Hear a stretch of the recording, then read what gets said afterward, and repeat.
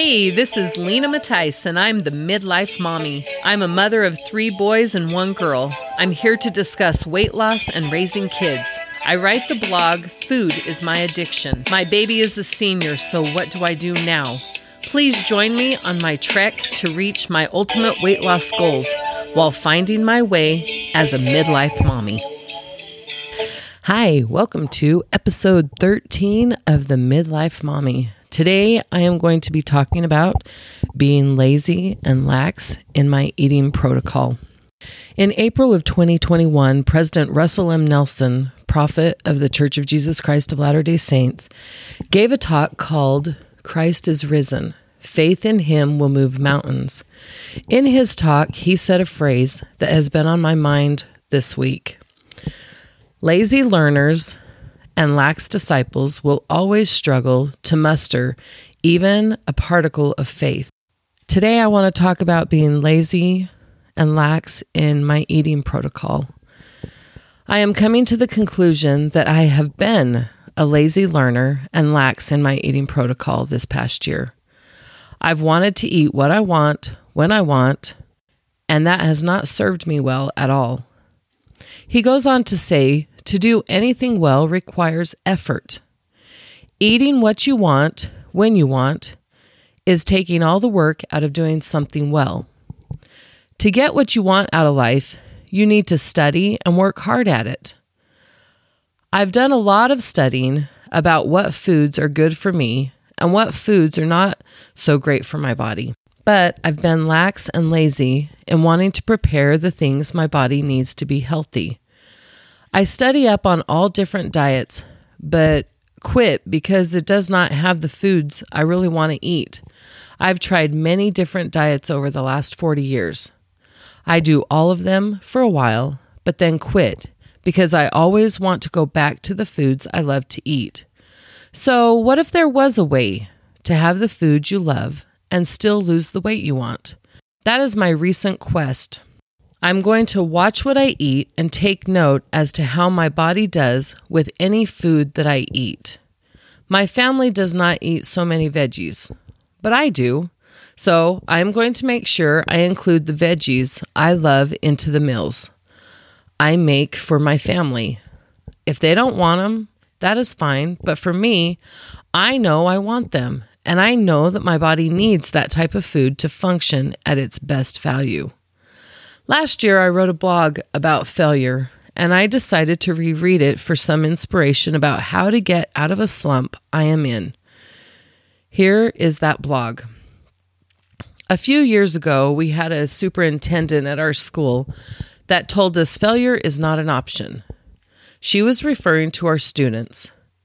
To her, if our students were failing, then we as teachers were not doing our job. She wanted us to do all we could to make sure our students were not failing. Call home, adjust their assignments, give them more time to do their work. We had to fill out a paper to prove that we were doing all that we could do to make sure our students did not get a failing grade. So, what were we supposed to do when they just didn't care and they were lax and lazy and did not deserve a passing grade? Oh, and really, as a teacher, you want to help your students succeed to do everything to help them, but sometimes they don't want it enough. First, you need to want what goal you have in mind. Second, you need to be willing to do the work to get that goal. If you fail with the desire to reach your goal no matter what. Sometimes in life, we fail to succeed. What I've learned in this life is there is opposition in all things. Good for bad, holiness for misery, righteousness for wickedness, life for death, corruption for incorruption. That is found in 2 Nephi 2.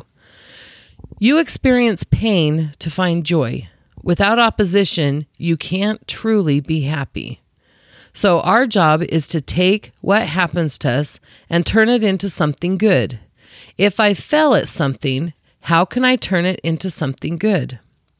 Think about these experiences.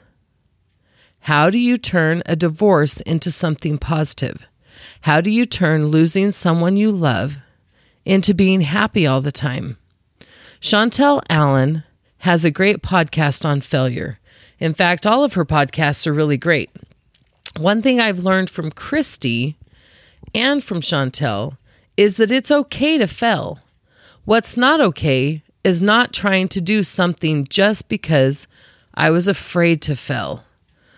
Looking at my weight loss, how many times did I start a weight loss program and end up stopping a few months later?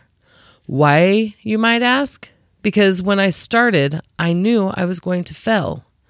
So many times I wanted to start my journey, but I didn't because I didn't want to fail. So I just never tried because I knew I would fail. If I never tried, I would still be in the exact same place I was, heavy and miserable. Christy asked me when I started this journey, what if you don't fail this time? For me, this time is not an option. I finally am to a point where failing at weight loss is not in my vocabulary. This time I tried, and to be honest, there are moments I still fail. There are moments when I don't control my brain and I eat things I probably shouldn't. But this is the difference now. I don't let those failures stop me on my weight loss journey. Those moments actually inspire me now. Instead of thinking, oh shoot, I messed up, I think, why did I feel like I wanted that food right now? What is my trigger? Why did I make that choice again? There is a deeper meaning to why we don't do what we say we're going to do. There is a deeper meaning to why we eat those donuts, that candy bar, or whatever it is you're choosing, cake, ice cream. My job now is to find out what that deepest meaning is. I've done a lot of brain work, and by brain work, I mean I go inside my brain and I feel my feelings. Sometimes those feelings are hard to feel. Sometimes those feelings are not what I want to feel.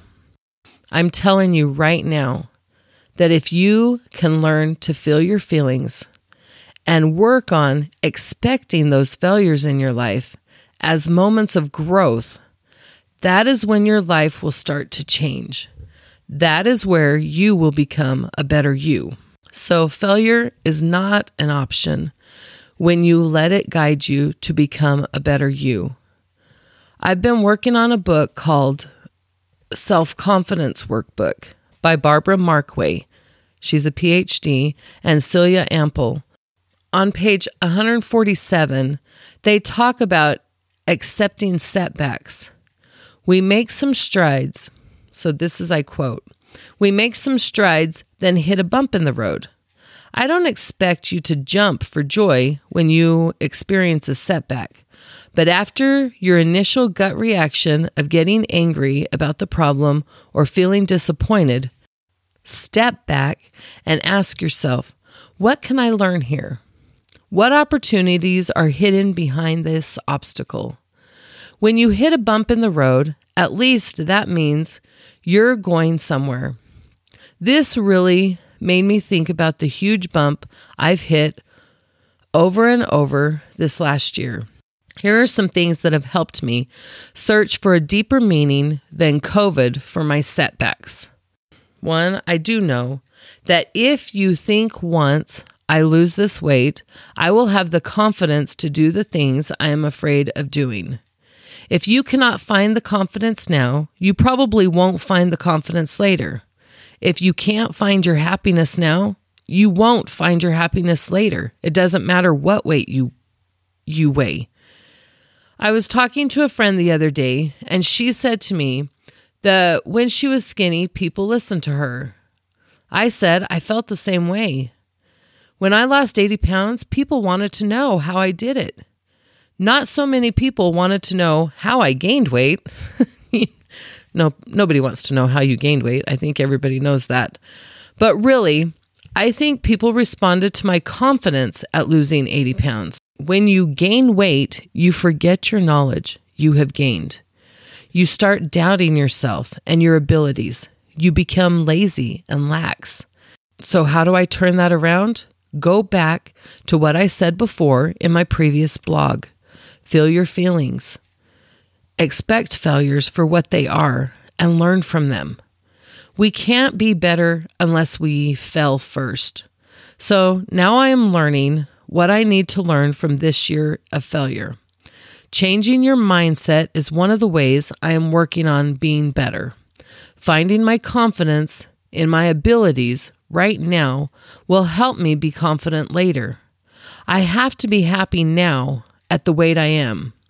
I have to be confident now at the weight I am.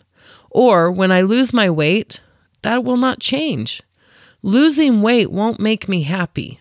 My mindset now will be the key to my happiness. Nothing can make you happy. You have to choose that every day of your life. Nothing can make you lose weight. You have to choose to eat the foods that will help you reach that goal. If you struggle with that, it might be time to look at your mindset. I'm starting to do what is called mindful eating.